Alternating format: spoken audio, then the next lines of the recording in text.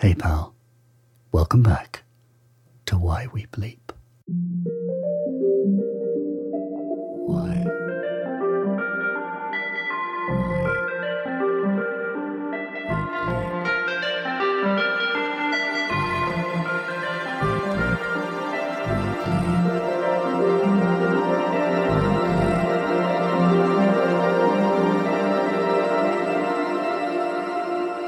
So, damn, this is the third episode. This is the third time that we've had a little sit-down chat and just a general catch-up, see how you're doing, and then talk to someone and find out what they know and see if we can apply that to our music-making process.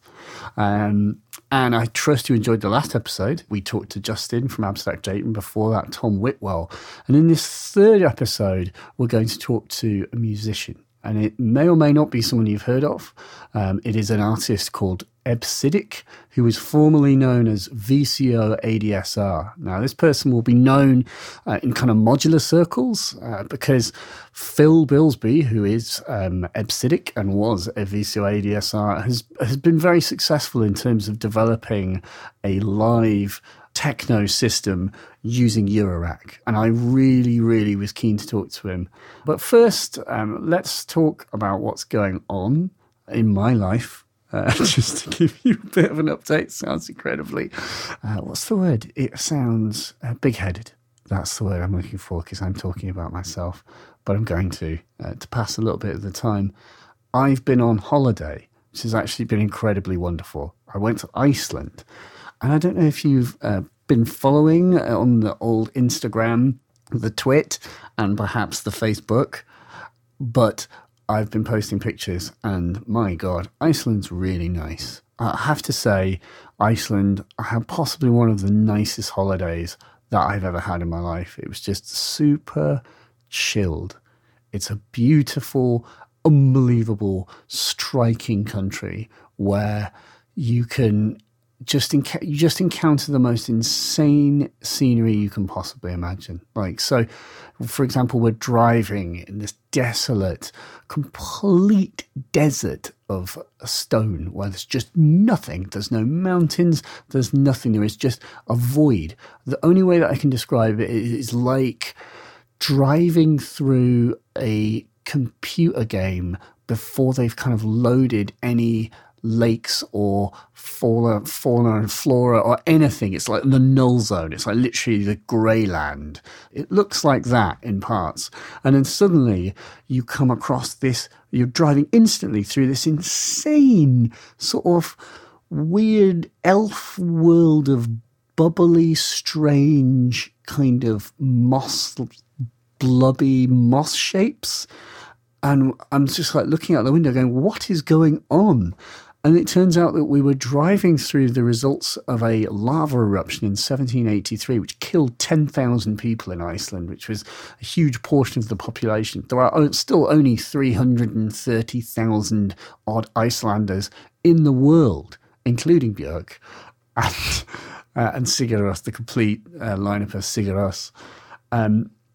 Iceland is a tiny nation, but it has one of the highest kind of welfare indexes, in the sort of way that you can judge the welfare of a nation, how well off everyone is, but how happy everyone is. Iceland scores basically number one. It has the lowest amount of people in prison per capita. It is one of the safest places in the world, that is from other Icelanders, but it's possibly one of the least safest places to just walk around because it can just generally kill you if you don't know what you're doing. I mean, we went to Reynisfjara beach, which is the beach that's at the start of Rogue One, and the signs there literally have a little cross, a black cross, and they say recent tourist death. And then they tell you about the waves, where it's like ordinary wave, and then it goes deadly sneaker wave, which is what they have there. Because if you just stand too close to the waves, suddenly, in that way that, waves come in and, that one broke a little bit further than I was going to. Oh, in Reynisfjara, they break really hard. And they give you no warning. So you can be stood by the shoreline and you're perfectly dry. And then the next second you're being swept out to sea and you're dead. And this sort of happens. I think there's quite a lot of tourists that just get way too close. It's the most death metal of beaches as well that I have ever seen in my life. Reina Sfiora is just like super death metal. It's all black rocks. It was moody and foggy. It was cold and windy.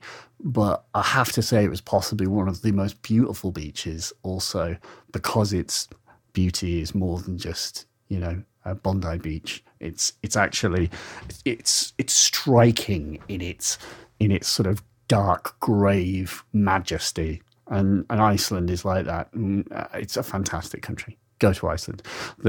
Bringing it all back on point though, that on the flight over, the in-flight entertainment system had more electronic music than any other category, which says a lot about Iceland. And on there, it also had, as well as Jan Jelinek, it had Manuel Gottsching's E2 to E4. And if you haven't listened to that, you must do that. Stop this podcast, go listen to E2 to E4. And once you've sort of floated back down to earth, come back. I mean, the fact that is on the in-flight entertainment system of any airline is just incredible. What a country. It's brilliant. And it's horrifically expensive. It's £11 a pint, but I would go back. Anyway, Iceland. I've had a really nice holiday. Thanks.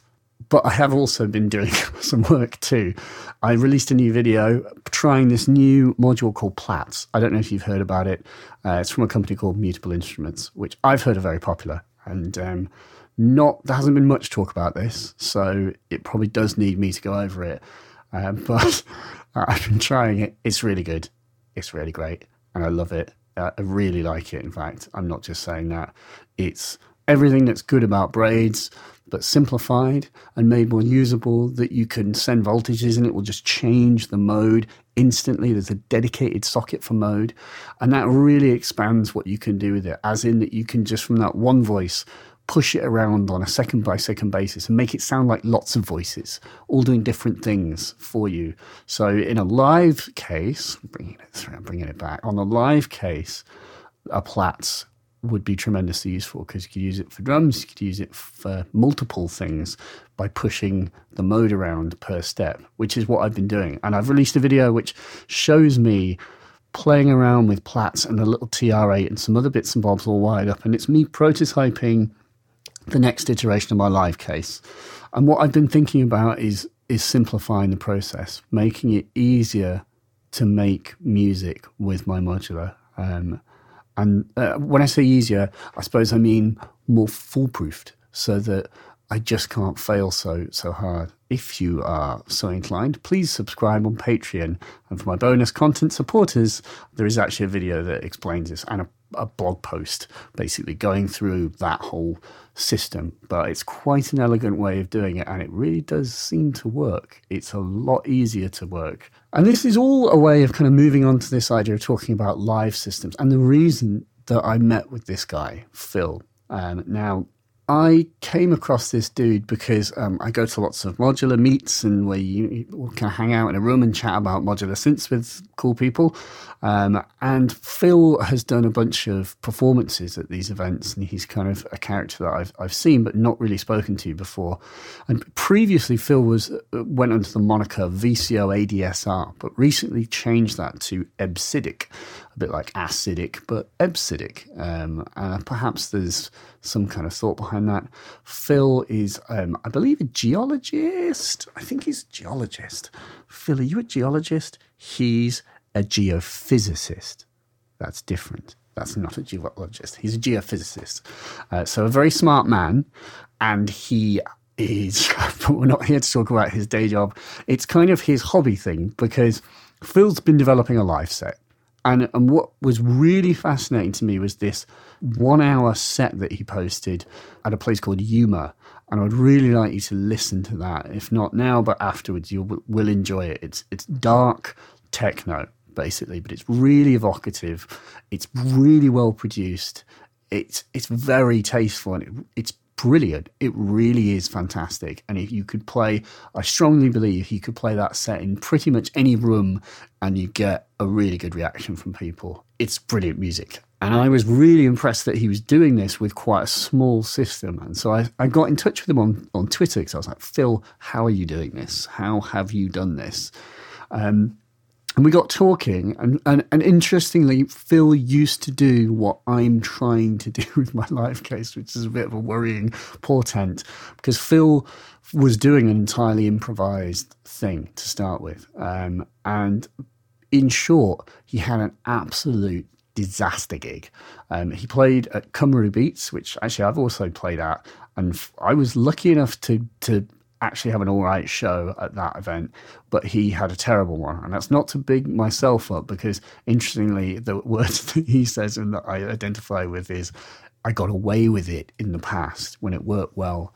And it's something that's really it's heavy on my mind, that whole concept of why is this successful, and am I at risk of failing really easily? Do you know what I mean? Like I'm by improvising music, you can fail, because obviously improvisation, you might have a bad day. You might not catch a good riff if you're just making it up as you go along. Hence my desperation to try and foolproof the design of the system. And so what Phil did was he kind of moved away from the whole improvised system. And in this podcast, we're going to talk about that process.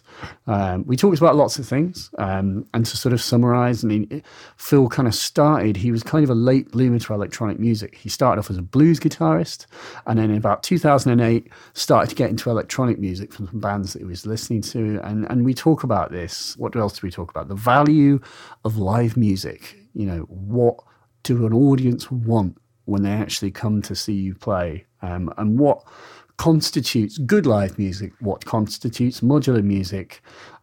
Does the tail wag the dog when it comes to designing modular systems for making music? You know, are the systems moving us, or are we moving the systems?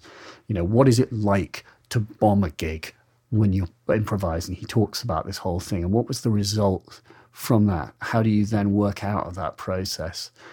He talks about, we get more technical, and he talks about adding dynamics into his system. He talks a bit about his sequences that he uses, these orthogonal devices, ER101s and the 301 sound computer. You know, and he talks about the value and both the danger as well of randomness. And it ends, you know, on an interesting thought, which I'll let you come to, talking about DJs and abilities. And there's a companion video to this. If you're watching on YouTube, it'll be easier for you to get this, but if you're listening on your podcast app, but I've done a whole 40-minute over-the-shoulder thing with Phil talking about his live system. So if you're interested to hear more from him and to understand in more technical detail, very technical stuff about how the system works, there's a companion video where we talk about that. So that's quite enough for me, and I think it's time that you hear from Phil. So let's do the podcast.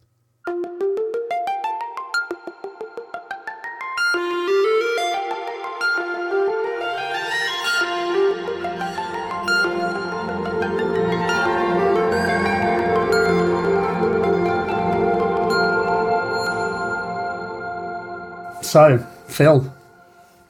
Alex. Phil, thanks for having me in your house in Brighton. No problem. With your shared living room, which I was quite impressed that you have. Right. Like, it's a good, positive step that you can live in a one-bedroom apartment and still have a hobby. If it is, it's not really a hobby. I suppose, are you a professional, would you say? Are you a pro? No. It's not for the lack of trying. Yes. But if professionals, you make an earning out of it and you can sustain yourself, then that's clearly not the case. Do you have to get paid to be a professional? What constitutes? I think that's my understanding of a professional. Otherwise, you're a freelancer. You're just free. I don't know. Work for free. I do a lot of free at the moment. Yeah, it does tend to be the case. Like, I don't understand why people don't think it's worth paying for gigs. I suppose, and surely gigs, there's still the option of actually making money because you can sell tickets. But I guess in the field of modular recording, it's just not that well. Is it that well known? Do people give a shit about modular synthesis and pay? Would they pay to see them? Do you know what I mean? Unless they were like Suzanne Ciani or like Richard Devine. I think that the majority of people have no idea this thing exists. Number one. Yep. Okay. Number two, I think when they see it, they are curious, at least. Like, oh, when the first gig I ever did, somebody came up afterwards and said, "Where's the Mac? Where's your laptop?" I said, "There is no laptop." "No, but you've just played that. How did you do it?" I said, "No, there's no computer. Did it all with this box, This wiredy box. and so that was quite interesting. So, and that was just normal guy. He enjoyed it, which is the main thing. But he was a bit bewildered that there wasn't a laptop somewhere in the setup. Do you think he was like, it's not really live because there's no computer, or what? No, I think maybe it was the opposite. I think he thought, why isn't there a laptop? But I've heard this very dynamic performance, which I think's an interesting thing. I've had a lot of people come to me after I played, and they say, "Oh, it sounds really good." It sounds produced. Do you mean? There's a produced aspect which has grown over the number of years I've been playing live now, but just the dynamics, the rawness of it, that hasn't gone through a limiter, for instance. So, for instance, in my set, I don't have any sort of compression. I just leave that to the front of house, through their PA system. That's interesting. Why not as well? Because you're not afraid that you would blow something out with bad, just the old bad fader ride. No, I don't. I think from my side, I know what my equipment's doing. So there's and I just send a really hot signal when I first set up, and I say that is as loud and as hot as you're going to get, and they go fine. And I think because so the PA has its own limiting system, so I don't need to do it twice. And and I think that having the kick really pronounced, or some things there's like light and shade, I think is important. And so when you start compressing stuff, the idea of compression is fine for production and, radio play and all this and the loudness wars and trying to be on a level with everyone else so you don't sound quiet. I can understand why all of that occurs. But in the live setting, there's no one else, it's just you. You don't have to compete. Yeah. But is it not that? I don't know. Doesn't it glue things together in a certain way? Is that not an argument? Yeah, sure. I just don't use it. I know Surgeon doesn't use compressors live either. He's like, there's more punch. And I mean, I've read that before with like drum machines. The whole beauty of them is that they have like punch and attack. Yeah. And effectively with compression, all you can possibly do is reduce the impact of something. Yeah. You can't make it. I mean, there's a sound to very compressed drums, which is appealing, but really that slam. Yeah, I mean, I'm using at the moment. I'm using kick samples, and they're WAV files normalized, so they're as loud as they're going to get from that sample. So there's already an aspect of some compression. But yeah, I think going back to your question, do most people know this thing even exists? No.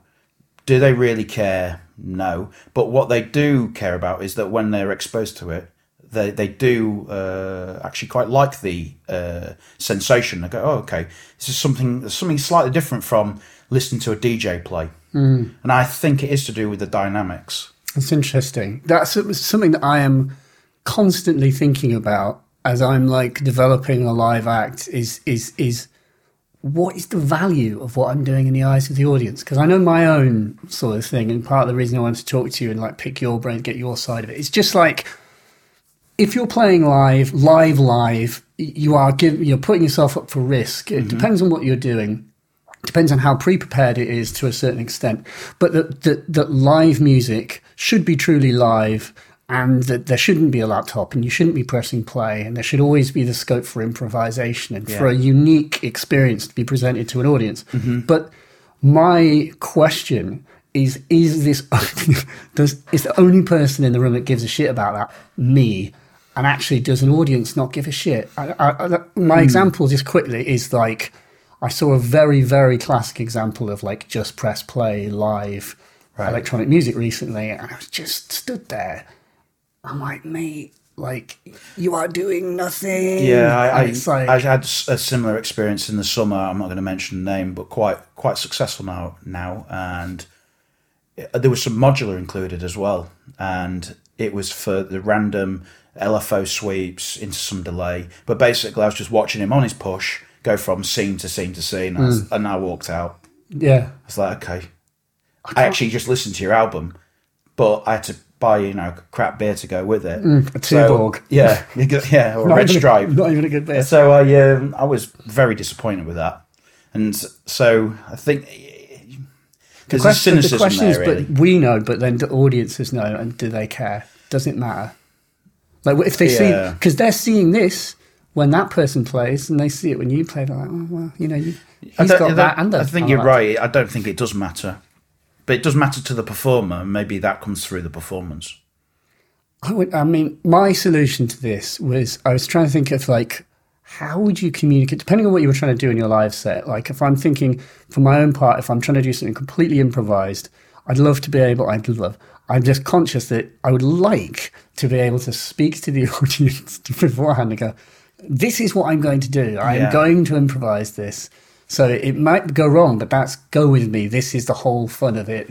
But you can't really do that. You cannot do that. No, because you're putting basically caveat. Yeah, caveat. Could be shit. Yeah. And that's the problem, is it has to be really good. Yeah. Irrelevant of how difficult you've made it for yourself. Yeah, I agree. So, I mean, then, that's I've always said that, or more over the last couple of years, to answer your question, it doesn't really matter for the audience whether you're using this stuff. It just matters to me. And do I feel comfortable using this over, say, Ableton? And I just like that. There's a challenge. I mean, I have made some things easier for myself now. But I think that that needs to be a balance. So a balance in how much stuff you've got to do. If there's only one person and you're trying to, sort of use the term you used when we were setting up, which is like orchestrating all these different moving parts, then, I've got essentially 8 moving parts. To manage all of those and into a creative and interesting way, that's plenty of things to be doing. Yeah. I mean, I've often said to some friends of mine, I really could do with a second pair of hands to maximise the music that's going on, but that's just me at the moment, so that's fine. So do you mean as in you split roles? So maybe somebody's just mixing constantly, right, and the other person's managing and looking after the timbre and whatever. And then, and then at some point you'd need to have signals to say, right, now we're going to move to this, or we're going to do a breakdown, etc. That sort of thing.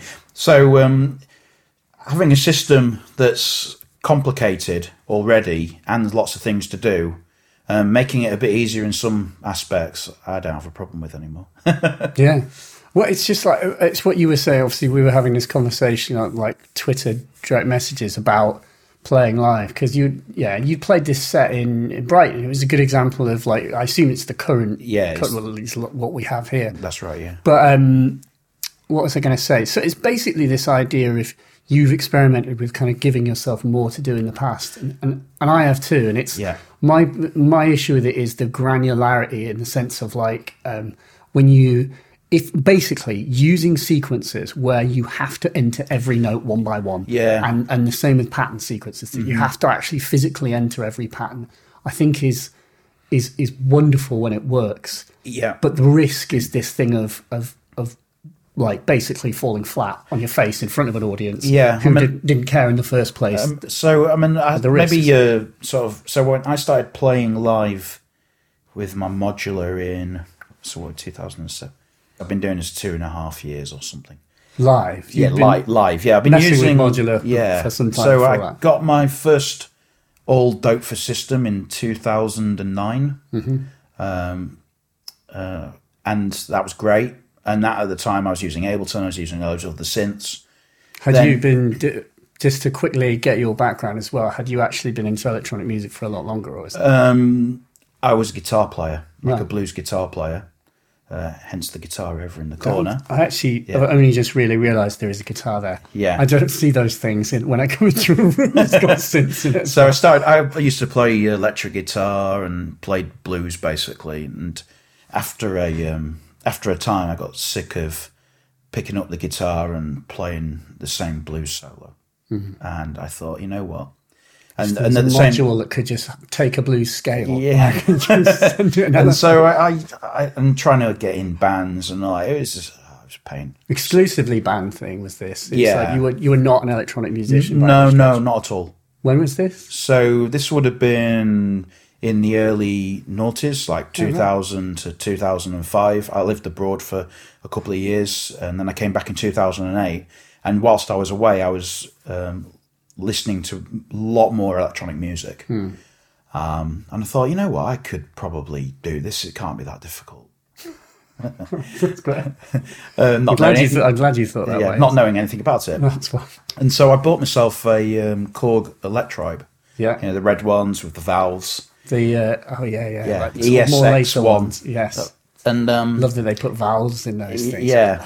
And And that LED backlighting as well. yeah, I'd sold it. I wish I'd never sold it. I mean, I would like to say that I think Korg are great. The Electribes, like I used to have the ER1, which was, I didn't even realise how good it was, I think, at the time. It was like the precursor to the... Yeah, so that was like the old red one that's like a drum synth, but it's a brilliant device. Yeah. It just like, it kind of wants some pedals. It really needs Right. the analog heat. It just didn't exist when it Right, came out. yeah. So yeah, I got back to the UK and I thought, oh, and I didn't know anything about electronic production. So what had you been listening to? What was the...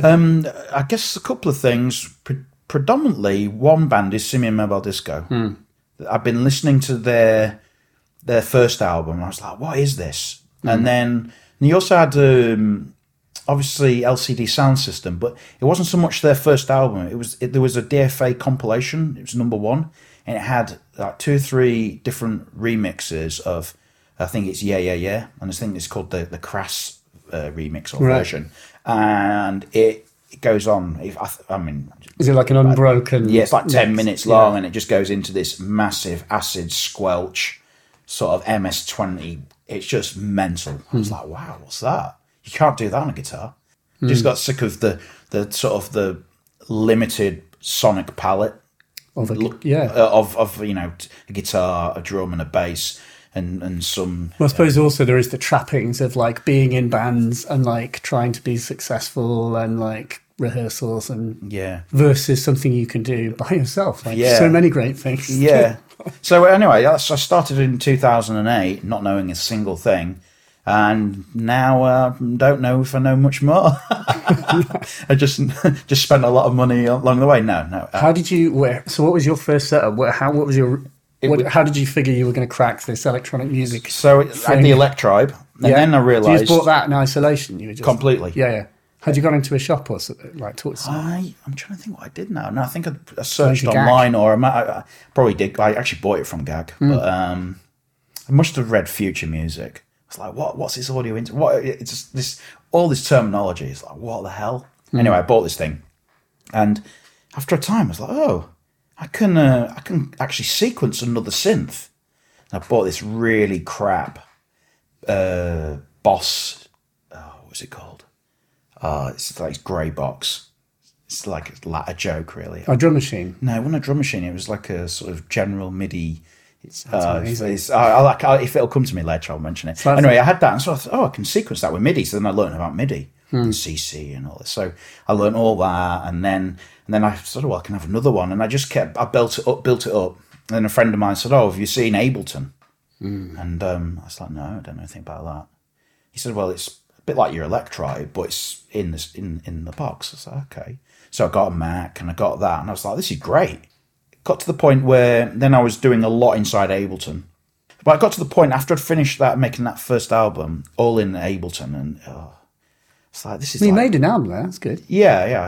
That's more than many people have done at Ableton. I said, this is like being at work. I didn't really like it, and I just wanted to do something that was completely away from the computer. And do you think that was part of being a band person from the get-go? It's like computers were never part of your musical life. Well, no, because I never really, because I never had a electronic music production background anyway.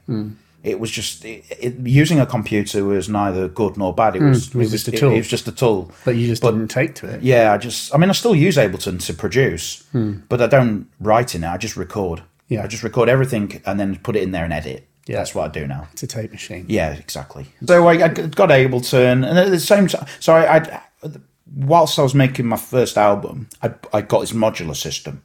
And so I started to use that and sample it and then put those into the tracks. And that was modular. Why? Friend of mine, he had one in his studio and he said, "Do you know what this is?" And I went, "Is it a modular synth?" And he went, "Yeah." And then he proceeded to put me on the spot and try and get me to patch it. I got a sound out of it. Yeah, that's good. Yeah, but I don't think it was very good. Not a good sound. So what's that? That's like weird friend who's just basically like there to torture you. Obviously, you don't know how to use the modular synth. You've not had a go. No, thanks, mate. But so yeah, it was a period of 6 months before I went. It was niggling in my back of my mind. I was like, I quite like this thing. I get to. Well, now the analogies are, and it's been used before, but it's like Lego. I love Lego. So you get to. You get to make your toy and then you get to play with it. So I think that there was definitely that aspect where you go, okay, there's something about it where I've not been forced to use a particular signal flow. You can just decide what you want to do there and then. It's quite nice. But you were just using it for like sound design. Yeah. We weren't building sort of music systems. No. That point. So I would say a turning point was there's a guy, I always pronounce his name incorrectly, but he goes under the name Dr. Bernd Hoffman. Bernd Hoffman, yeah. Yeah. I've sold something to him. Yeah, Rob. And he was making these fantastic pieces of music, all on the modular. And I had enough, by this point I had a lot of gear, a lot of modular. I would have had 18U. Right. Yeah, so I had two 9U Doepfer cases next to each other. I thought, I've got enough here to be doing this. So I decided to try and do it. And I managed. Is this because he was doing something exclusively on the modular? Yeah. It was all modular based. Yeah, and it sounded great. And it still sounds great. So anyone who hasn't, got any of his material and listened to it, I think it's really fantastic stuff he does. So I thought, I could try this. And which is then I did 2 albums of these modular sessions where they were completely one take tracks where every day, or not every day, but on the day I decided I was going to do a track, I'd rip everything out, I'd start patching, and then I would go, okay, I think I've got something here, and then I'd just and it was the first one was just I recorded the stereo, just press record and went for it. And so a lot of the tracks are like 8 to 10 minutes long, quite long-winded. Did you edit them? Yeah, the start and the end. Okay, cool. No, but not in between. No. Yeah. So I did that, and it was only after doing those I thought, you know what, it would make sense now if I could try and do this live. And at that, was this also quite techno-y stuff, or was it? Well, it wasn't pop music. So no, it's definitely more techno. Yeah, I would say it was definitely pushing that way. Is that because your interests had changed, or because the equipment was limiting you? I think my interests had changed. Yeah, because you can't. I mean, I've yet to see pop music produced on a modular, and I'm not even meaning to make a joke. It's like it's just that idea that the equipment influences the music. Do you know what I mean? Like, sure. Like I saw there was someone was having a kind of YouTube Barney about the fact, wasn't a Barney? Someone had posted this absolutely brilliant, like beautiful, like ambient piece.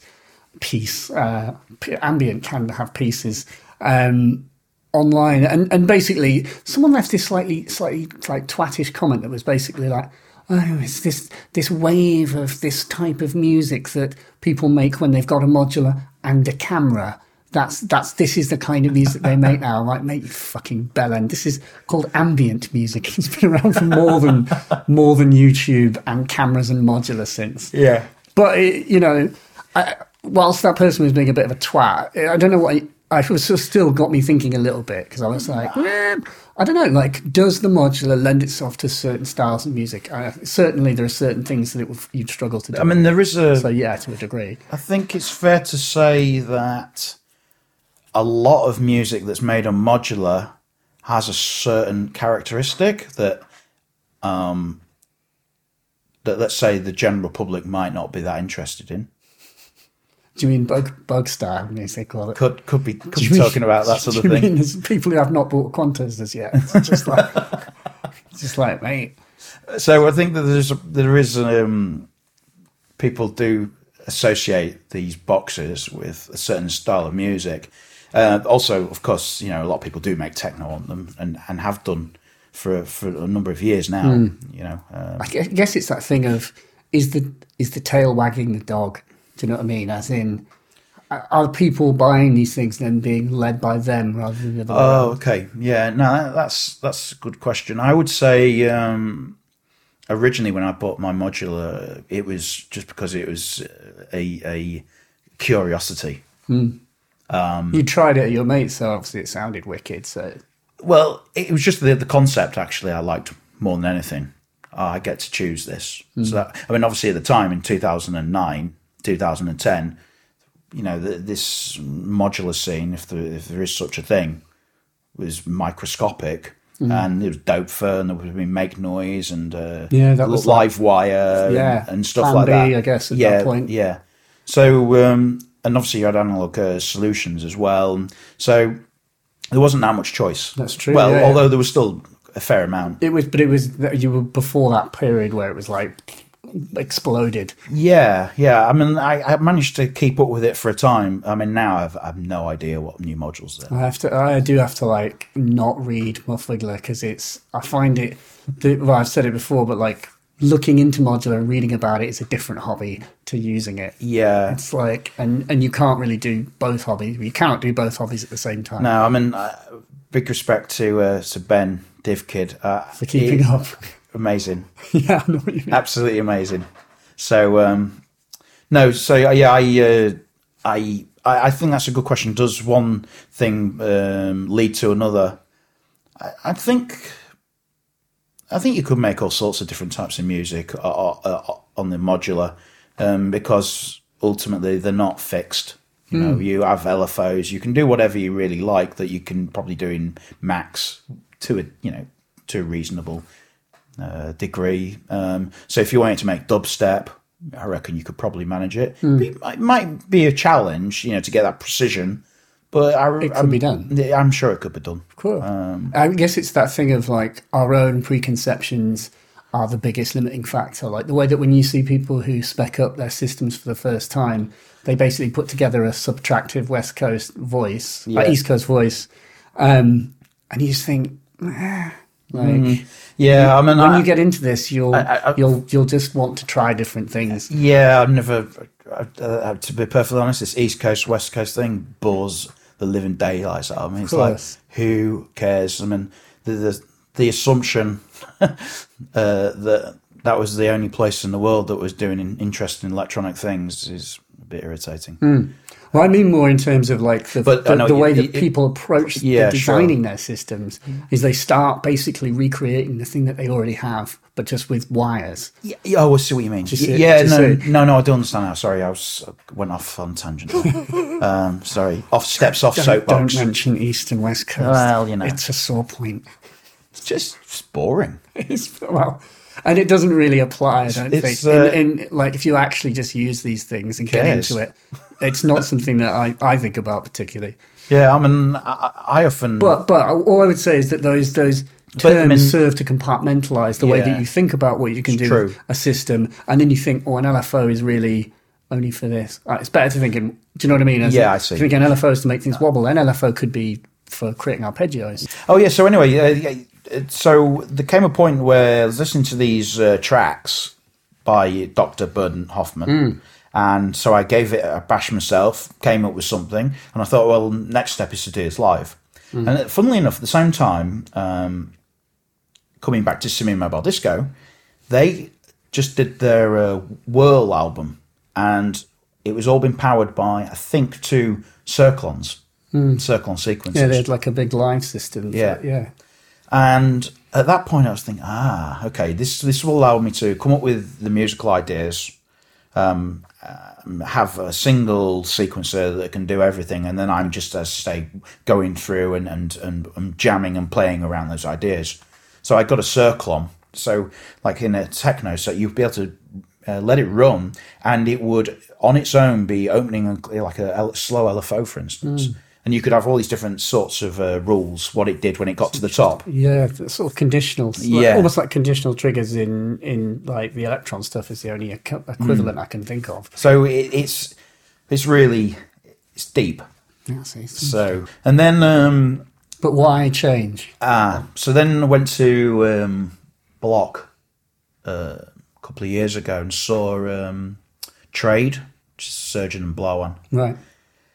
And saw what they were doing, and I was thinking, well, yeah, I could do this. What were they doing? Well, it was just like, I mean, obviously, it's difficult to say it wasn't videoed, but it was live modular techno, and it seemed quite organic, and it was good. I enjoyed it. No Circlon.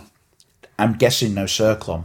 And Surgeon's not using his Octatrack because he's playing with Blow-On, so... Yeah. Right. So I just decided, all right, let's go from concepts and ideas to let's try this improvised thing. Because, I often improvise when I'm at home in the studio, and it's like, okay, I can get some really cool stuff going on. So then I built a system, which you've already sort of made a comment in one of your other videos. But so this system, it had a circadian rhythms for the drums, I had a bunch of different voices, had a Turing machine going into a quantizer to come up with these improvised melodies. Yeah. And did 3 gigs with that. The first one went pretty well. I mean, the actual gig itself was hilarious. I got there.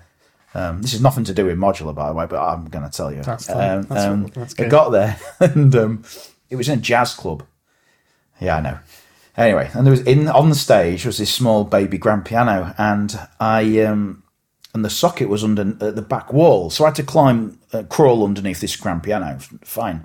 So people aren't used to powering their instruments on stage in this place. So I crawled under and I whacked my head. I was like, oh, that really hurt. And then I crawled back out and I had to go back under again. And then I whacked it again on the same button. It's like, what an idiot. Anyway. My mind's eye, it like did the cartoon, like, kind of chord sound. So anyway, got back. It's all on. Got everything set up. And it's like, what's that on my head? And then my head was bleeding, so I cut my head open. Only like so techno.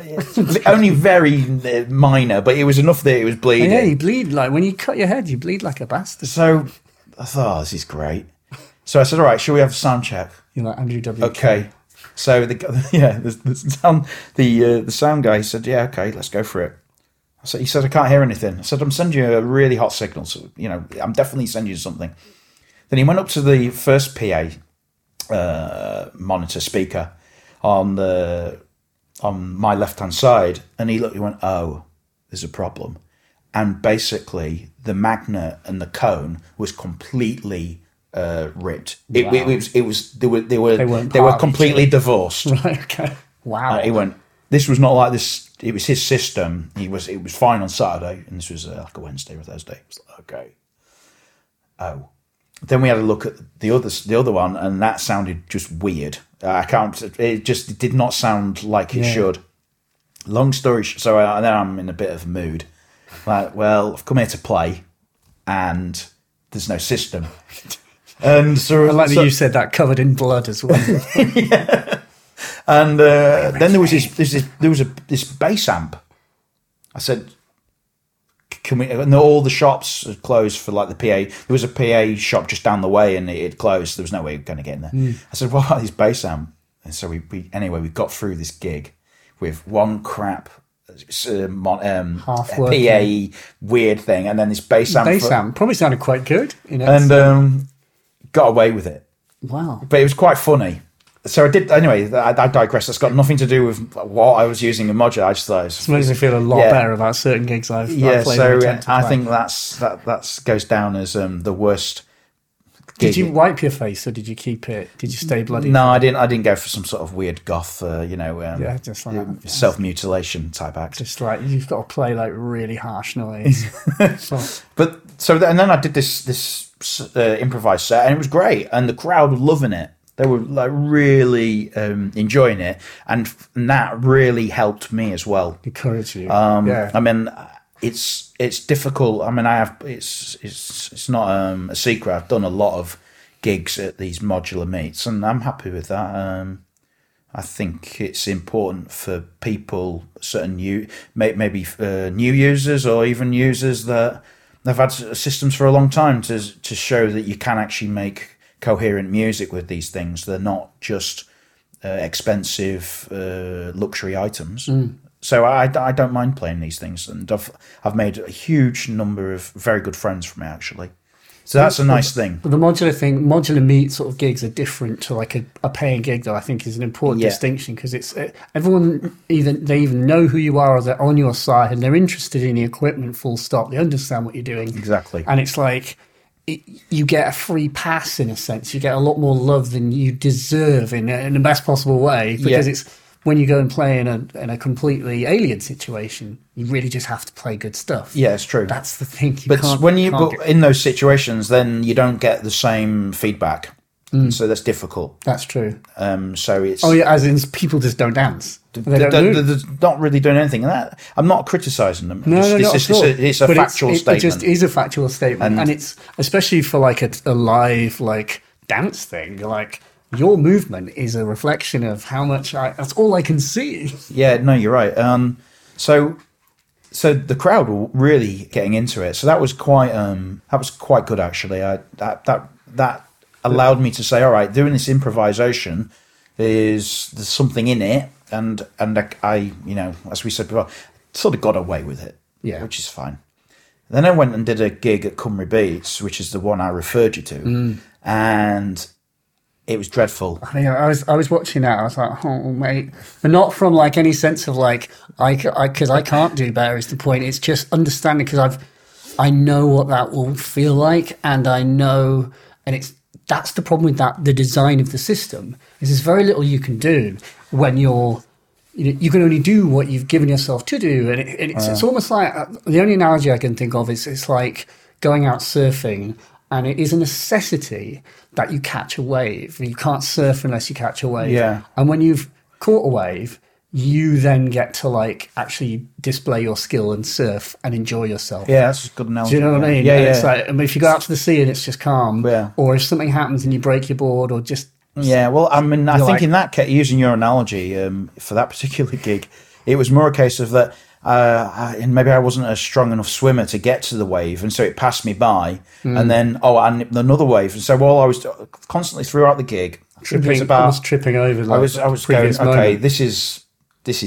as to use your term, bombing. This is I'm dying here. Yeah. Keep moving. Yeah. I'm gonna get somewhere, and by the end, I hadn't.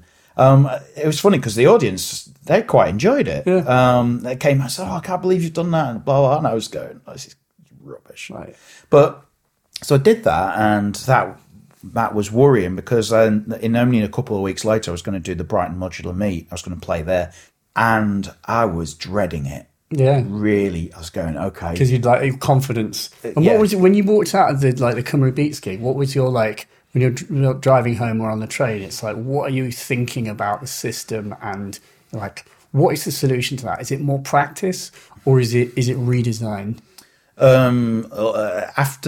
Basically, it was a redesign. It was to go back to a more tried and tested method, which was the circle-on. Yeah. Except I don't use the circle anymore because of the sequences I'm using. But ultimately, it was this. I wasn't happy with continuing to do completely improvised sets. Just not. And I said to you in our Twitter conversation that getting to those interesting parts, can go through a lot of filler. Yeah. And like a non-modular crowd will not tolerate. No, they'll just walk off. They'll walk off. They'll go to the bar. They'll start talking. Well, I mean, not everyone talks through gigs nowadays, anyway. But sorry, it steps off soapbox too. That's true. No, so anyway, yeah. So I did the Brighton one. I was I really was not.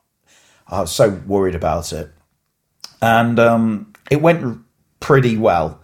So Duff, who runs the Brighton Modular Meet, he's like, no drums. I was like, no. What? It's just like an ongoing joke between the two of us. Oh, I goes, see. "No He wasn't drums." like, no drums. You're like, well, I'll take some of it. I'll just do some strange little ambient thing. And everyone's so I was like, what am I going to start with? What am I going to do? And I just decided to absolutely like hammer. I had like the Basimilus Tiritas, and I was just caning it, and I was just full throttle from the get go. It's like, right, because I thought, I'll sort of easy. build, and this time I went, no, I'm not going to do that.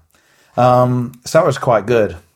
I find it's hard to do sick drops with a modular. Do you know what I mean? Like where you need like 4 or 5 things to happen at once. Exactly. To feel like it's really just come in. That's actually a very hard thing to orchestrate. It is very difficult. And it's better to just start hard and continue a thread, or just to organically, gradually move. Exactly, yeah. Because that's actually physically what's more possible to do. No, I agree. I've talking to a friend about this probably about a year ago. This idea, like in a DJ set, a really good DJ can absolutely cut to another track, and the response you can get from crowds is brilliant. Doing that on a modular is extremely difficult. I would say nigh on impossible. Yeah, unless you've just got another system and you literally have you're effectively DJ. Melodies. So anyway, I did my third improvisation. It was all right. I was quite happy with it. And then I'm trying to think why I just thought, oh well, I'm gonna have to. Why did you tear it up? Yeah, I'm trying to think. That's a good question now. Anyway, I did. It's almost like getting out my system. It's like, I've done it. Did I enjoy it? Not especially. Did I think the crowd enjoyed it? No, I don't think they did really. I think they would prefer something more fleshed out. Yeah. Which then leads me to my sort of current system. The backbone of my current live system now is it's all been clocked by Pamela's new workout. God bless Pamela. Yeah. And that's clocking 2 orthogonal devices, ER101, and then the expanders, the 102s. I've got 2 of those. I mean, most people will go like, "What?" I mean, most people look at them and go in horror. Yeah, why have you used these numbers? I mean, I'm intrigued by it, but the problem is, whenever I look at it, I think about the MC202. Really? I get sort of like a cold sweat. But then I've seen enough people like yourself who use them. So my question to you, therefore, is sell me. Come on then. So I would say, like with the 102 expander, I think that's critical.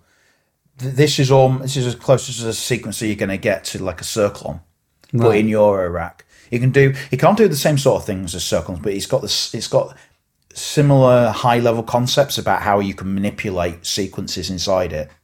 It's a 4-track sequencer. Yeah. But critically, and I think it's super important, is you get 2 CV outs and a gate, not 1 CV out and a gate. Now, you look at every other sequencer out there in Eurorack, I'm pretty sure, but I'm happy to be corrected, is that you only get 1 CV and 1 gate. And so then it just goes into this, pitch and envelope, for argument's sakes. But with the CV, you've got 2 CV outs now. Per channel. Yes. And so in one of my voices, I use the second CV to modulate the amplitude of the envelope, which is opening and closing the filter. Okay. So now you can get this, you can get an interesting dynamics. So rather than just have this constant frequency, constant filter being opened always at the same level, and it goes, and let's say you can get so much more interest out of just say even 3 notes by changing the level of how much you open a filter. Yeah, subtle animation. Yeah, exactly. Goes a long way. And so that's number 1. So you got 4 tracks with 2 CV and 1 gate. Another aspect to it, to understand why it's interesting, is that there is no concept of a sequence length. Right. You can make a sequence as long as short as you want. Each step in the sequence can be as long as short as you'd like within the limits of the hardware. Right. So you can create all sorts of interesting sequences that you just could not do on a conventional step sequencer in Eurorack. So what, odd lengths? Odd lengths. Right. Okay. Completely odd. So that's musically that's not necessarily interesting. But what I do for my drums is I have set up a blank grid. So I have 16 steps normally, and they're of a certain length. But I can actually, if I wanted to create swing, I can actually add that swing in by moving or changing the duration of a step. So I can say, well, I've got the onset of this first, say, kick. And then the next step, if it's 16, I say, actually, I'm going to make it 15 or 14. Yeah. So you can do all sorts of things like that. So that's neat. But you have a mathematics function in the sequencer where you can, for the CVA, the CVB, the duration of the step and the gate length, you can perform mathematical functions on all of those.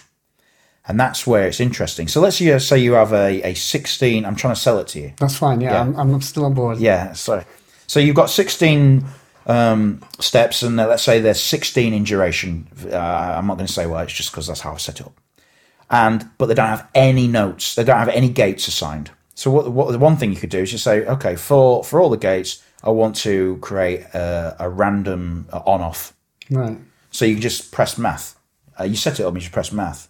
That's why I like these sequences. It seems super capable, and obviously the maths aspect just adds this layer. I'm always interested in generative and I want the sequencer to give me some of its ideas. So you almost feel like you're collaborating. Yeah. Not that you have to, because this is the big thing with live, is that you need your equipment to help you out. Especially when there's only one pair of hands, as you were saying before, it's really kind of could do with another person. But without it, you need the machine to help. You need the machine to offer its own ideas. Yeah, I mean, you can definitely get that from the random functions within the maths operations. I mean, I'm at the moment, I am tending to add some variation through these transforms, so that it's not a destructive change, but it's just it's under my control when I think it's appropriate to add, say, a random note and what the values are and stuff like that. Well, the nice thing is you can return to the original idea. You haven't naffed your original idea, because that's always the thing. Is then you've sort of gone down one garden path. You're like, oh God, I need to go back to there very quickly. That's that thing I was saying before about drops are really hard to do, build-ups. Yeah. Because it's really hard to drop everything in a consistent and reliable way. Yeah, I mean, the my current live set, it has a deliberate route. And essentially I have just many snapshots, so you can save all the information, all the sequences for all 4 tracks in these things called snapshots. And so when I play a gig, I'll just go from one snapshot to the next, A1 to L5 or whatever. Exactly. Yeah, right. And I just go through them, and I know that the idea in the first one will allow me to go to the second one and so forth, but there's still a lot of scope in there to play around with things. So of course, even if it's just the timbre of things, or of course, yeah. You couldn't, these things do not have, the sequences have recall, but the sound generators do not have recall. Exactly. So you can only improvise that aspect of it. That's true. So and I did that. I actually listened to I can't remember the name of the album, but I'd recommend anyone who's interested in making techno to listen to Daniel Avery's DJ Kicks mix he did last year. Right. I think it's a DJ Kicks. I thought it was the best album last year. Right. Of the albums that I listened to and bought. It's just brilliant. It is. Why? Is this journey for an hour and 15 minutes, and it completely takes you to a different place, and you just forget about everything else, and you just listen to this music, and it's really driving, and you've got these textures. It's just fantastic. So, in a sense, I wanted to try and do something like that. A journey, where it's that you are transported. Yeah, and it's interesting. It's so, and then I thought of how I could put up, piece this all together, which is a massive change from doing everything improvised. I recognise that to have almost like a piece of theatre, in a sense that you almost have a story to tell. Yeah. there you do have to just pre-prepare that. That story has to be organised. You have to know where you're going for there to be a satisfying conclusion. Yeah. So I think this methodology of because I'm writing it, that I'm always going to evolve and transition to another thing.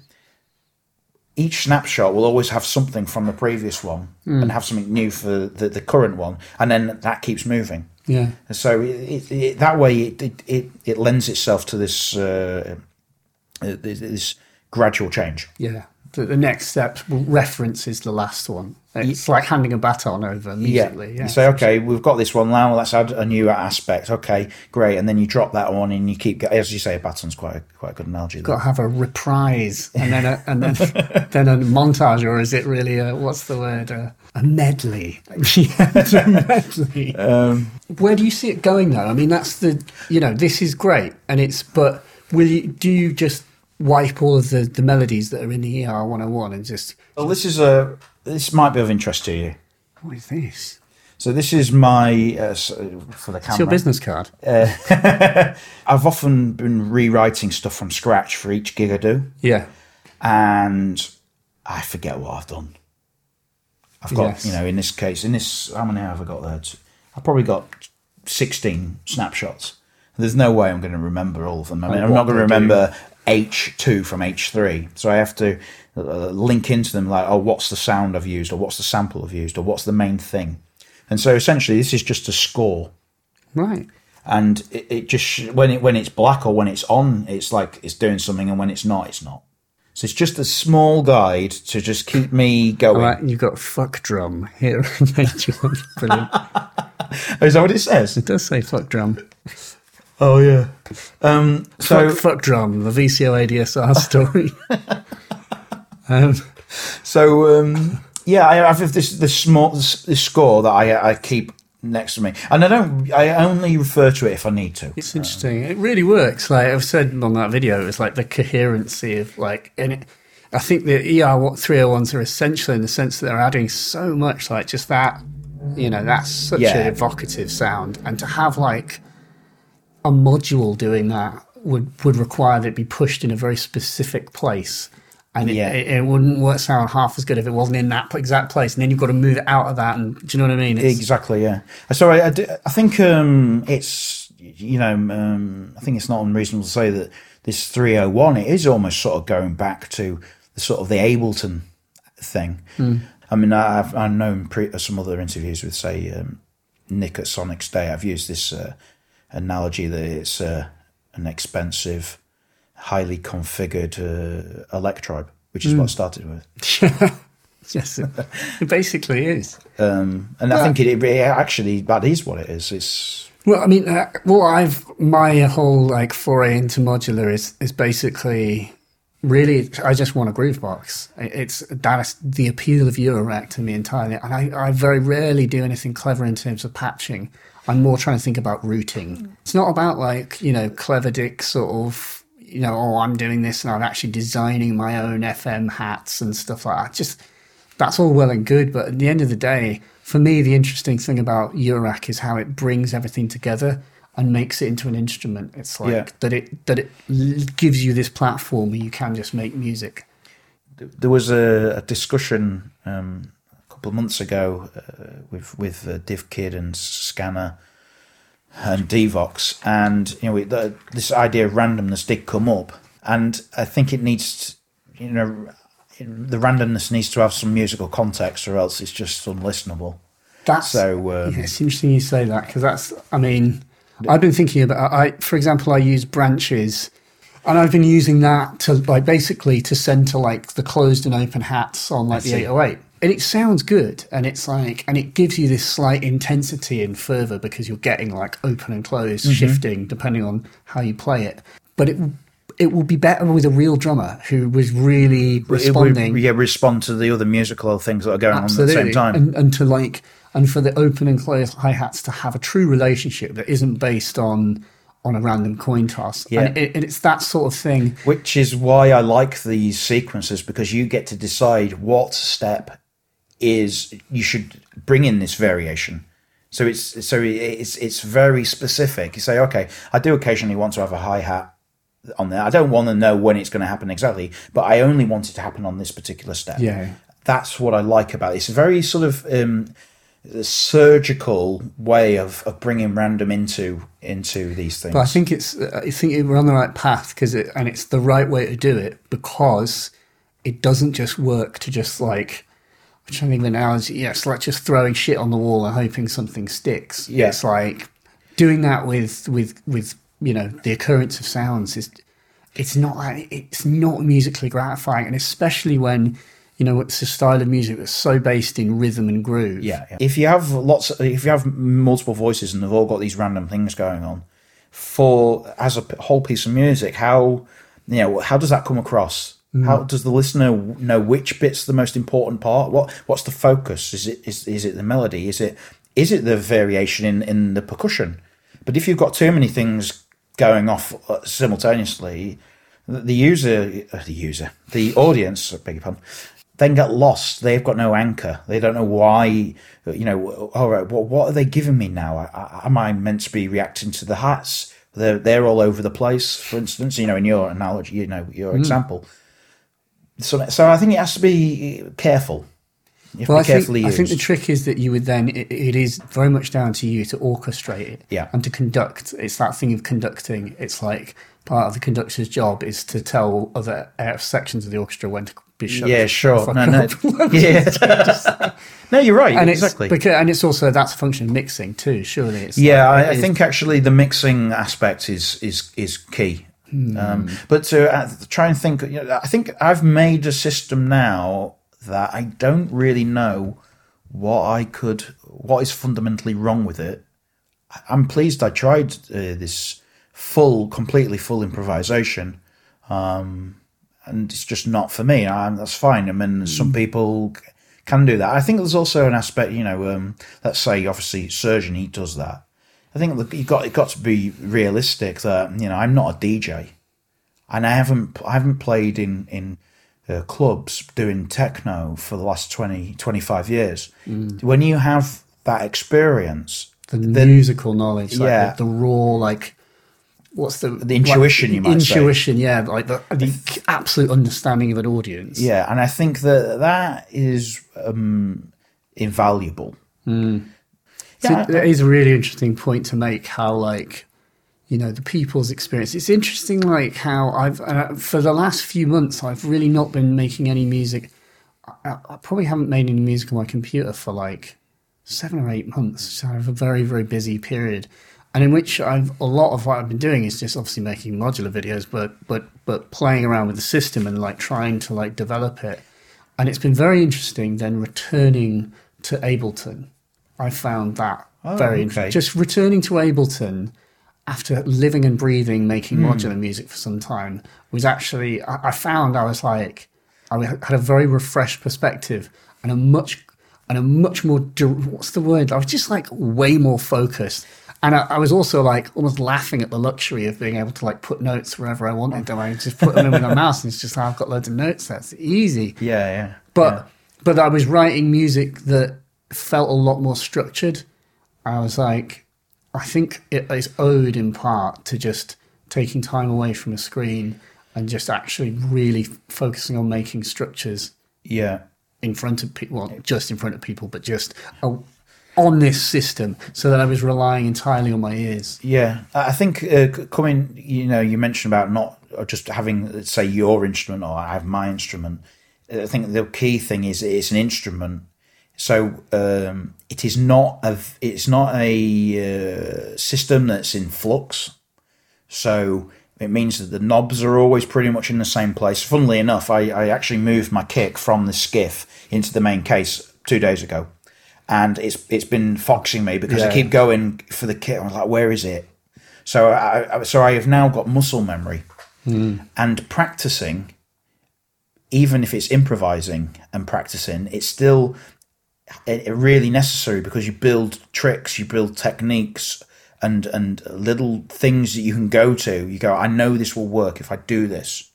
So I know if I open this, I'm going to get this sound. I know that works well if I do this. These are all these performance techniques that come from practice just over and over again and playing around. Oh, how does that work? If I take the kick out, if I do this, that creates anticipation. All these different things, which of course you would do in Ableton if you were building a techno track, for instance. So I think practicing with this system is as important as building the system. So, you and then what you find is, you're probably finding as well, because you've just done a massive change, is you'll start going, okay, that's working very nicely. That goes out because, but then there's an intention of why you want to do it. And that's what this case has now come to. It's deliberate and it's come through practice. Oh, that doesn't work. Why? Okay. And it's like all these switches and all these little modules I've built. Now I've got them. They're really useful because I don't want to always have an LFO engaged. I just want to be able to have the option to. So, yeah. So you didn't make these choices based on what module you thought looked cool. On a certain day. You've literally just, it's because I want to do that. It's something I want to stress, for anyone, because if anyone listening is thinking about building a modular, build a modular because you have a purpose, not because you want to build a modular. Yeah. You have a musical goal. Yeah, I couldn't agree more. And it's these systems are such a brilliant reflection of that. It's they exist because they are a pure illustration of intention. Yeah, that's right. And continue to be. I mean, that's not to say that, you go down some blind alleys. This is the centre of my live and studio, but there are several cases around this room full of modular, which then I'll plant here, and then I'm now getting more into this because of the sound computer. I can be really playful, come up with things I would never have come up with before, because that's set. I leave it alone and I just sample into it. So you just record. And now I've got just a whole bunch of other sound sources. So it's been quite nice actually. I've been able to sort of go back to those early days where I was just making sounds that were interesting. Now I can do that again, but I can directly use them. So okay. Yeah. And well, I mean, it's not always to say I know how I'm going to use them, but they're there, and then I can repurpose them. I got a Bug Brown synth voice this year. And it was more gearless, to be honest. I am guilty, but I was like, oh, will I use it? What am I going to use it for? And then I've used it 4 or 5 times, created some absolutely weird, wonky stuff. And it's actually been in that I've used about 4 or 5 different parts in that live set. It's from the Bug brand. Yeah, just that's really interesting. It's helps you recontextualize your gear list, basically. Yeah, but to make material. So it's good. I think I'm definitely in favour of buying things that you think are interesting because they make a interesting sound. But then you have to then go, why am I? But then what am I going to do with that? So I think to wrap up, I should. It's really just an open question. But what? For anyone who's interested in who maybe is thinking about getting into Eurorack or is interested in the idea of getting into Eurorack to play live or interested in dabbling but is maybe afraid, what advice do you give someone who's considering it, how to approach that problem? That's a tough question. Well, if they wanted to play live, and it's a lot, including myself for a long time, the idea of standing up in front of people is dreadful. I mean, it's all eyes on you. Yeah, and so if there's a burning desire to go and play live, you've already got something in you, in my humble opinion, that you need to satisfy. So if all those things are true, then you need to know what is it you want to express. How do you want to express yourself? What is it you want to express? And then if you decide, what that is, if it's to make dance music or it's to make ambient drones or make interesting, whatever, then you have to know that's what you want to achieve. I think then it limits massively what sort of modules you need to buy. If you don't know why, if you don't know why you're doing it, I can't really give you much advice. Yeah. It's actually a valid point because it sounds obvious. I just do think people get into this almost for its own sake. But I mean, I did in a sense, but not through just because it was a curiosity. Yeah. And then it sort of it developed. It's and now developed a purpose. Yeah. In the doing. Yeah. So I think I'm not sure I should be giving advice to anyone. But I would say try and enjoy yourself when you do it. Yeah. I mean, I sometimes hate it. Absolutely hate it sometimes. Trying to come up with new ideas or, trying to perfect things. And sometimes it's hard work. So it's important to enjoy it. But it's also important to know that those things will occur. Do you think things will go wrong? Yeah, things will go wrong and things are difficult and things are painful. I think that's as long as you know that's going to happen, then you can plan for it. Especially with modular. So everyone's like on their own little journey to kind of design a tool. And it's really funny in a way that we're doing that when there's when there's like a Digitac behind you. Is there? Yeah. I'll have a go on that. I haven't even had a go on. I've played with it for about an hour. Well, that actually, but I've been busy. Do you know what? The Digitac is interesting you mentioned, because that is a device that is a brilliant example of something that I tried recently and was like, don't know why I'm bothering with this Eurorack thing, because this thing's fucking great. And it lets you make music in real time and improvise. There are companies already making these devices that kind of let you explore it. Yeah. A 500 quid, not 5,000 quid.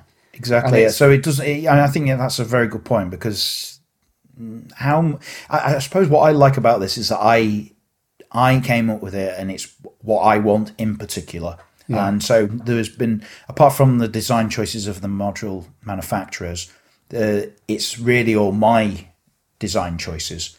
I mean, I have been through lots of different sequences and things like that, and they get discarded essentially because the syncing's not up to scratch, things like that. So I think all those the journey of getting a system like this is that there's a musical purpose, but then there's also it is a technical activity. So in this sense, I've used it to build a groove box, but there are manufacturers who are making this explicitly a tenth of the price. It's that idea that you've got to like keep yourself on a track. Yeah. And otherwise, you will just build and buy and do things for arbitrary reasons. So I mean, anyway, advice: have an idea what you want to do, and then and research and read as much as you can. But then stop reading and start playing. Yeah, at some point you're going to have to make a decision. So just try your best. Okay. Cool. Thanks, Phil. No problem. Thanks, Alex.